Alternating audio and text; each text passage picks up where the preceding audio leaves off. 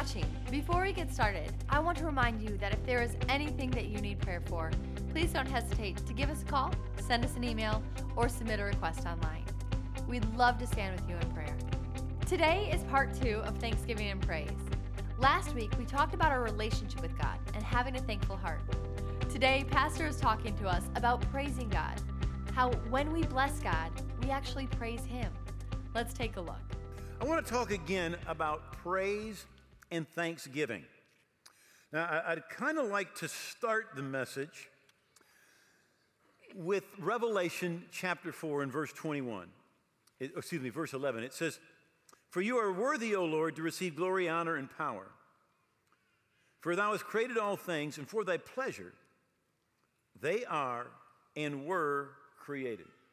For your pleasure they are and were created. You know, so many people are looking for the purpose of life. It's kind of like the big thing, what's the purpose of life? And it's really interesting if you go into the secular world and they'll basically tell you, we don't know, but make one up so you got something to live for. Because otherwise you're just going to get really depressed. Right? But the purpose of life, here's our problem. We start with ourselves. And we're like, you can't start with yourself and find the purpose of life. Because there was someone who created you, and they created you, get this, for thy pleasure. God, the purpose of your life, get this, is to bring pleasure to God. For thy pleasure they are and were created. The reason that you are is to give pleasure to God. Think about that. You know, when we try to start with ourselves, we miss out. You've got to start with God in order to understand the purpose of life.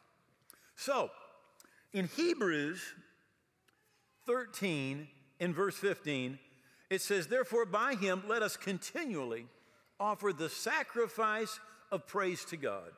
That is the fruit of our lips, giving thanks to his name." Now notice it says to continually be offering the sacrifice of praise. Not on Sunday morning, not when it's convenient, not when you feel like it, but continually. On bad days, when the giant or the circumstances or the mountain is right in front of you, when things are going badly, when you don't feel like it, what we need to do and we don't feel it, we need to be continually offering the sacrifice of praise. And it's the fruit of our lips. Somebody said, well, I just feel it. It ain't good enough. Yeah, somebody said, but first of all, I would tell you should probably inform your face. Because your face is not showing it. But the Bible says what God's looking for, he is looking for the fruit of our lips. In Ezra chapter 3, Ezra has come back and they're rebuilding Jerusalem. And they came to rebuild the temple. Cyprus had sent them back to rebuild the temple. And the Bible says that the day comes, they lay the foundation for the temple. And then all the people shouted with a great shout when they had praised the Lord because the foundation of the house of the Lord was laid. And it says that they heard them a great distance away. This was a great shout. Now, they didn't shout at the dedication ceremony. They shouted when the foundation was laid. Anybody can shout when you already have the victory. Anybody can shout when the giant is laying down dead. Anybody can shout when the walls have fallen down. But when we need to begin to praise, when we need to begin to shout, is when we begin to believe God, when we see the littlest bit of progress moving in the right direction, there needs to be a shout of praise that comes out of our mouth. Now, unfortunately, many of us never shout, ever. You could do some shouting. Yeah, you can begin to praise him. The Bible says in Psalms 103, "Bless the Lord, O my soul, and all that is within me. Bless his holy name." Listen, when you praise God, you bless God. You are blessing God. You are giving God pleasure when you bless the Lord with praise and with thanksgiving.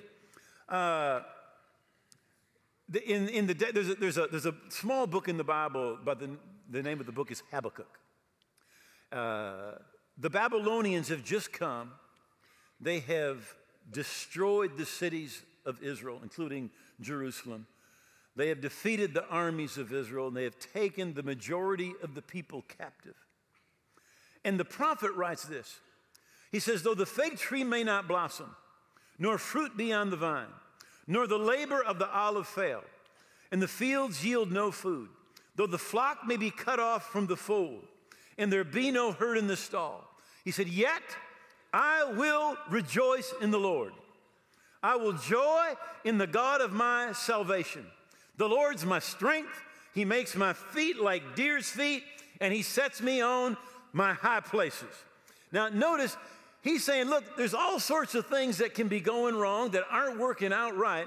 He said, but no matter what, I'm going to remember the Lord is my salvation, and I'm going to rejoice in the Lord. Now, I don't know if you've done this, but I recommend you read the end of the Bible. We win. It does not matter how bad things are down here. It doesn't matter how many circumstances are on the top of you, how many giants you face, how bad you feel. It doesn't matter, because in the end, we win. Let me read a little bit of the end of the book.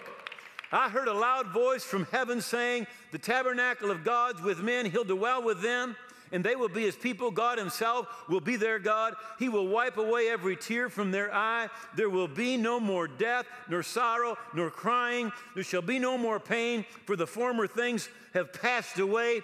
And he said, behold, I make all things new. Do you know, no matter how bad it is, you're going to win. You're saved. You're blood bought. You're a part of the family of God. You're on your way to heaven. The day's coming. No more pain, no more sorrow, no more regret. It's going to be gone. If you can focus on the right thing, no matter what's going on around you, you can rejoice in the Lord. And that's what Habakkuk's saying. He's saying, look, every city, the walls have been knocked down. Our army is defeated. The majority of the people, they only left a few poor people in the land. They've all been taken captive. He said, everything's going bad. The fig tree's not working. The vines aren't doing what they're supposed to. The olive tree's failing. The flock is cut off. Everything's bad, but I will rejoice in the Lord. We need to get that attitude. It's a decision to be thankful. It's a decision to rejoice. When Jesus healed 10 lepers, how many came back and said thank you? One. Our default mode is to just take everything for granted and look at the negative. That's our default mode. You know, it would do every one of us good to go home and write down 30 things that we're thankful for and just lift our hands and begin to say thank you. Thank you, Lord. Thank you, Lord, because of what you've done. Now listen, you cannot be thankful and be praising God and still feel discouraged and depressed. It will break that thing right off you. And unfortunately, what people do is they say, well, I just don't feel good about it. You know, things are bad. I'm discouraged. I'm depressed. You can't let your feelings dominate you. Jesus said, do not let your heart be troubled. Now, according to Jesus, please don't get mad at me. But if you're depressed and your heart is troubled, according to Jesus, you're letting it happen. You are letting, he said, don't let that be. Don't let that be in your life. You see, we're just like, well, that's what I feel, so that's the way it is. But Jesus said you can take dominion over your feelings. If you will refocus on the right things, those feelings, they will change. Don't let your heart be troubled. Listen. When Jesus went to his hometown of Nazareth, it's in Luke 4, they delivered to him the book of the prophet Isaiah. The Bible says he finds the place where it's written, the Spirit of the Lord is upon me, and he begins to read. He says, because the Lord has sent me, he's anointed me, and he sent me to preach good tidings to the poor, to heal the brokenhearted, to proclaim liberty to captives, the opening of prisons to those who are bound. And if you go to Isaiah and read this passage, this is what it says. The garment of praise for the spirit of heaviness. So this is what God wants to do. He wants to give you the garment of praise or thanksgiving for the spirit of heaviness. Now, heaviness is an old English word that means depression. But this is what the Bible says, that if you will put on a garment of praise and you will begin to praise God for who he is and for what he's done, he said, all of that stuff that's on you, it's just going to fall off. You cannot have a garment of praise and thanksgiving and have a spirit of depression and heaviness on top of you. It will break that thing. It will cause that thing to go. David said this in Psalms 69 in verse 30. He said, I will praise the name of my God with singing, and I will magnify him with thanksgiving. I will magnify him. Well, I've got a magnifying glass right here. All right? Now, something here is being magnified. I don't know if you can see that. I hope all of you get it. All right? I think I got the right camera right there. Something's getting magnified. Now, you're looking at my eye, and you're like, scary thing. All right? Now, first of all, notice, you did not make my eye any bigger, but you saw it more clearly. You saw exactly what it was. Right? Now, the Bible says this about God. It says the universe cannot contain him. So you aren't going to make God any bigger. Amen. But when you begin to praise him with singing, and you begin to magnify him with thanksgiving, when you begin to thank him for what he's done for you, all of a sudden you begin to see who is really there. You begin to see the qualities and the characteristics of God. You begin to see his faithfulness. You begin to see the love that he has for you. You begin to see him as a deliverer. You begin to see him not as someone who's far away, but you begin to see God as somebody who's close, somebody who's moving in your life, somebody who's done great things for you. Right? You magnify him. Now, Psalms 116, scholars are kind of disagree on this. A number of scholars say, David didn't write it. Others say David wrote it. I go with the guys that David wrote this psalm. Right? And I actually think that David wrote this psalm when he was fleeing from Absalom, his son who is trying to kill him so he can become king. Now, I'm going to tell you what happens to me. When bad things happen, my mind takes off at like 1,000 miles an hour. And it paints the worst possible case scenario that can happen. Anybody else, your mind, when something bad happens, is like, I got a headache, and it's like, you got an aneurysm. Right? Whatever little thing happens, it's like, your mind just like blows the thing way out of proportion. All right? So David, his son is trying to kill him. But not only is he going to kill him, he's going to kill the entire family.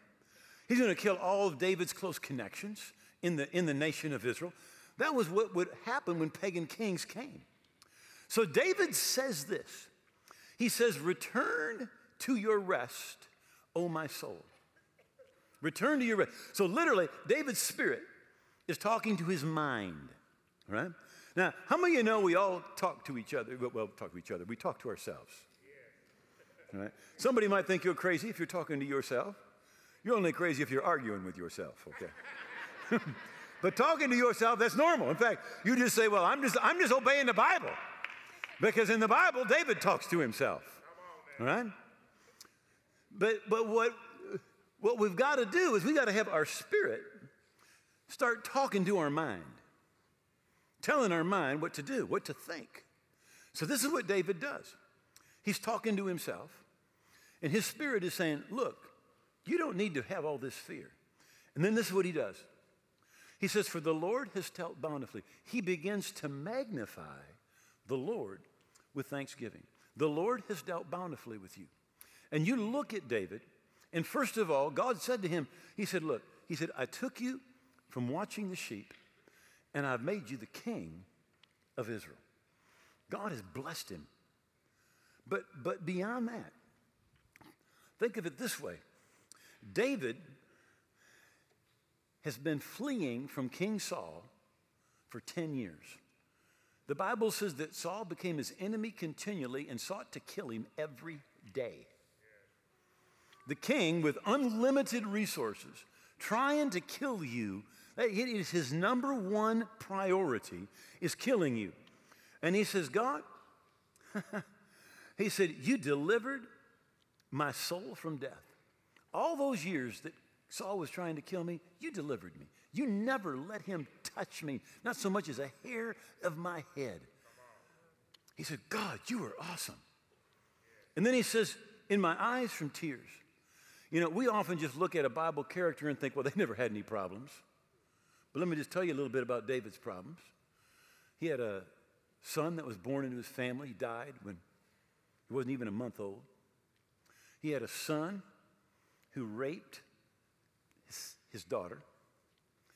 He had a son that killed another one of his sons. David literally had a broken heart again and again and again. He said, but God, you delivered my eyes from tears. How many of you know God is the healer of our broken hearts? And he looked at that and he said, God, thank you.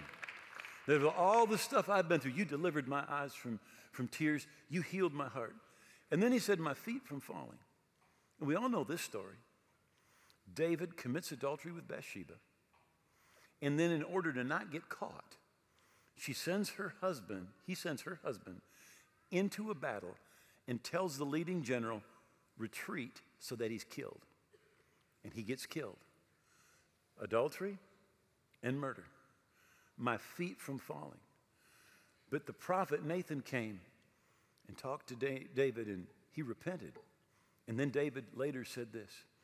He said, you have set me in a large place, and you have put my feet on a solid rock. He had failed. He had fallen completely. Adultery, murder. It's interesting, those are the only two sins in the Old Testament there was no sacrifice for. Adultery and murder. David committed them both. But yet, when he went to God and he repented, he received forgiveness. God picked him up, put him on a solid rock, put him in a large place. And David looks back at those things. And you know what it does? It caused faith to rise up in his heart. David said, I will magnify the Lord with thanksgiving. And when we begin to be thankful for what God has done, we don't make God bigger, but we begin to see him as the covenant-keeping, promise-keeping God that he is, the God who said, I'll never leave you, I will never physically leave you, and I will never turn my heart away from you. You're the apple of my eye. We begin to see God for who he is when we begin to be thankful. Now, we can focus on the right things, or we can focus on the wrong things. The Apostle Paul wrote, and he said this, finally, brethren, whatever things are true, whatever things are noble, whatever things are just, whatever things are pure, whatever things are lovely, whatever things are of good report, if there be any virtue, if there be any praise, think on, meditate on these things. See, we need to think about the right things. When Habakkuk was one of the prophets in Israel, the Babylonian king came, conquered the land, destroyed all the cities, and took the people captive. And the Bible tells the story of when they arrived. Now, Jeremiah was a friend of Habakkuk. They were both prophets at that time. And this is what Jeremiah told them. As they arrive in Babylon, he said, build houses and dwell in them. Plant gardens, eat the fruit. Take wives and beget sons and daughters, and take wives for your sons and your daughters, and husbands, so that they may bear sons and daughters, that you may increase there and not diminish. Seek the peace of the city where I cause you to be carried away captive, and pray to the Lord for it, for in its peace you'll find peace. And Jeremiah said, God is going to visit you. He's going to bring you back to your land. And they get there, and this is what they do. By the rivers of Babylon, there we sat down, yea, we wept when we remembered Zion. Now, instead of looking at the promises that God had given them, I'm going to bless you, I'm going to prosper you, I'm going to bring you back to your own land. Instead of that, they look back at the problems, at the things that had happened. How many of you realize that hindsight is always 20/20? You can always look back and say, I should have, I could have, it would have been better if I had. right? And that's exactly what they're doing. They look back and they said, man, if we had just repented and listened to Jeremiah, if we hadn't done this and if we had done that, then everything would be different and we wouldn't have lost our homes and we wouldn't have been defeated and the Babylonians wouldn't have come. We wouldn't have been here if we had just done this and if we had just done that. How many of you know anybody can get depressed looking at what could have been, should have been, and might have been? Right? You can look at when you should have put it in the stock market and when you should have taken it out. Right? You can just look at what you should have said and not should have said. You can always find that stuff. But they're looking at the past, at what went wrong, instead of at the promises of God. They're not looking at whatsoever things are true and noble and just and pure and lovely and of a good report. They're looking back at what could have been, should have been, and might have been. Right? So what do? It says we weep. We get depressed. It says we hang our harps in the willows.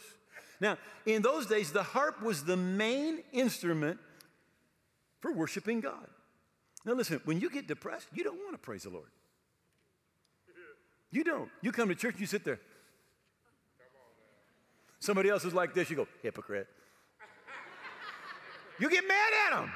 Look at them worshiping. Don't they know how bad it is? Life sucks. What are they doing?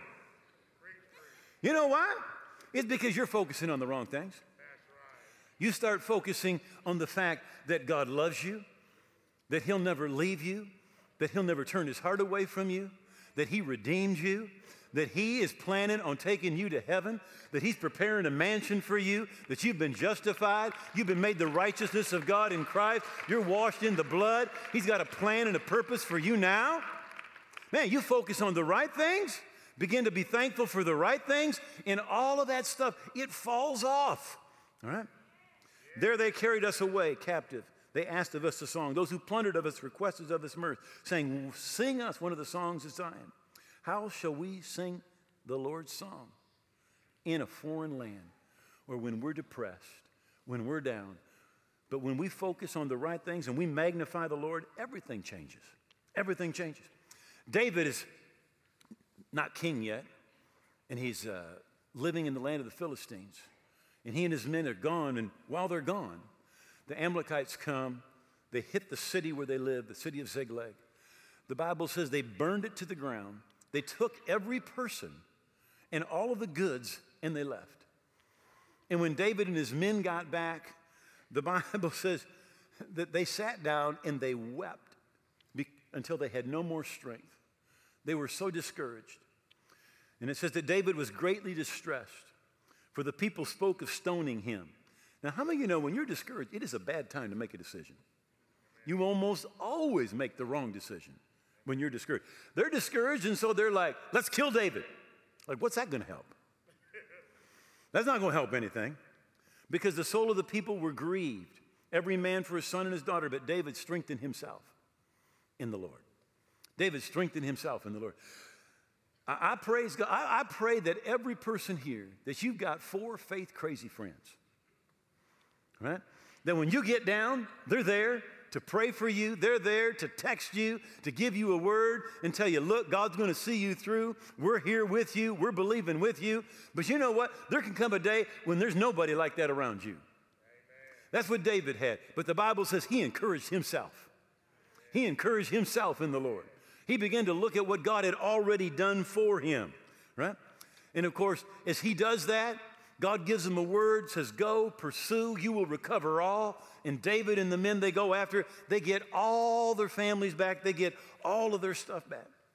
When Jehoshaphat is king of Israel, they bring word to Jehoshaphat, and they say the people of Ammon, Moab, and Mount Seir, 3 nations, they've joined together, and they're springing a surprise sneak attack on you. And they are 24 hours away, and it's the first time the king hears about it. The Bible says he gathers the people, and they pray, and they feel God gives them a word that God's going to deliver them. So they get up the next morning, and God had said, this is where you're to go. And they get the army together, and then he consults with the people. I love this. They arose early in the morning, went to the wilderness of Tekoa. Jehoshaphat stood and said, hear me, O Judah, inhabitants of Jerusalem. Believe the Lord your God, and you will be established. That's a word for every one of us every day. Believe the Lord your God and you will be established. Believe his prophets, you'll prosper. When he consulted with the people, he appointed those who should sing to the Lord, who should praise the beauty of holiness. And they went out before the army, saying, praise the Lord, for his mercy endures forever. Now, the Navy SEALs do not have this strategy, right? So what he did is he got their top guys in front, and then he put the choir in front of the army. And the choir goes out to attack the enemy with songs. Literally, right? And the Bible says that when they began to praise God, that God showed up. If they began to sing, the Lord set ambushes against the people of Moab, Ammon, and Mount Seir, who had come against Judah, and they were defeated. God literally put confusion on the enemy. The three armies attacked each other and killed each other down to the last man. And when they got there, all that they had to do was walk into the victory that God had given them. I believe it's a picture of what we're supposed to be doing. We're supposed to be praising. We're supposed to be worshiping. We're supposed to be giving thanksgiving. And as we do, God moves ahead of us.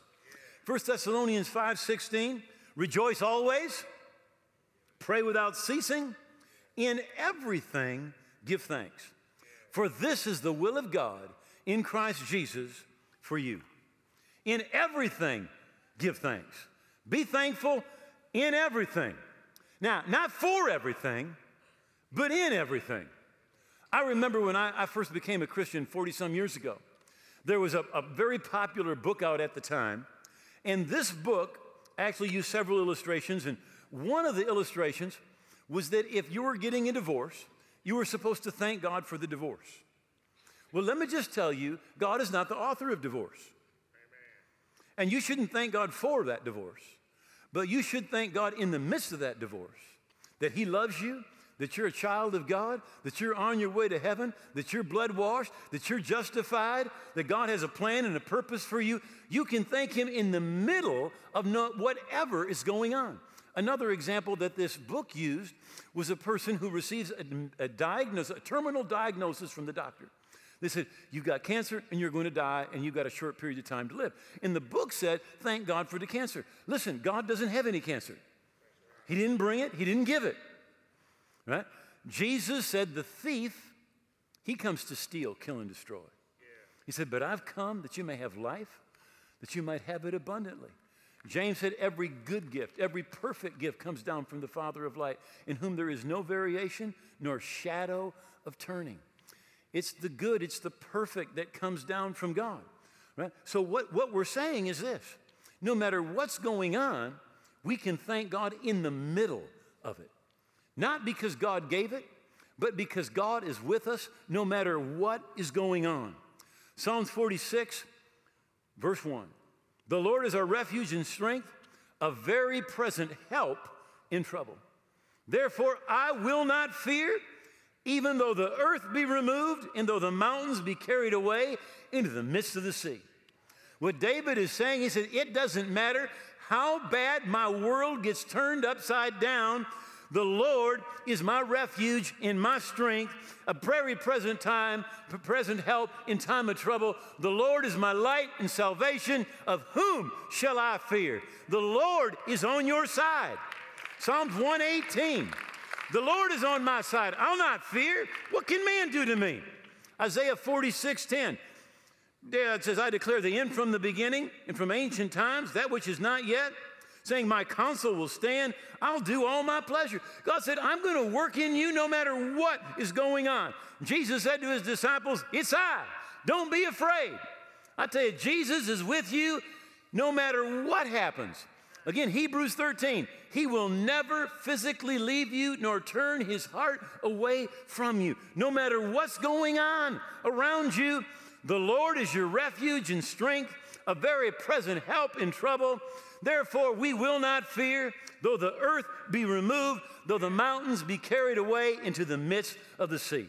Whatever's going on, he's on your side. He's with you. And we need to begin to look at the promises of God, praise Him for His promises, thank Him for what He's done in our life, and begin to see God move on our behalf. Say, if you've been watching today, but in your heart you know you're not right with God, you're away from the Lord, you need to get right, I want to invite you to pray a prayer with me to give your life to Jesus, to receive forgiveness, to get right. And also, if you're watching, but you don't know where you stand with God, as so many people, they figure when I die, I'll find out if I made it to heaven. But the Bible says in 1 John, we've written these things that you may know that you have everlasting life. You're supposed to know today that you're forgiven, that you're right with God, that you're on your way to heaven. Not when I die, I'll find out if I made it. And if you need to know today that you're right with God, I want to invite you also, bow your head, pray this prayer with us. Say, oh God, I believe Jesus died on the cross. I believe His blood paid for my sins, and I believe that He rose again. Today I give Him all of my heart and all of my life. I turn my back on my old life. I'm not going to live for myself any longer. I'm going to live for Jesus every day.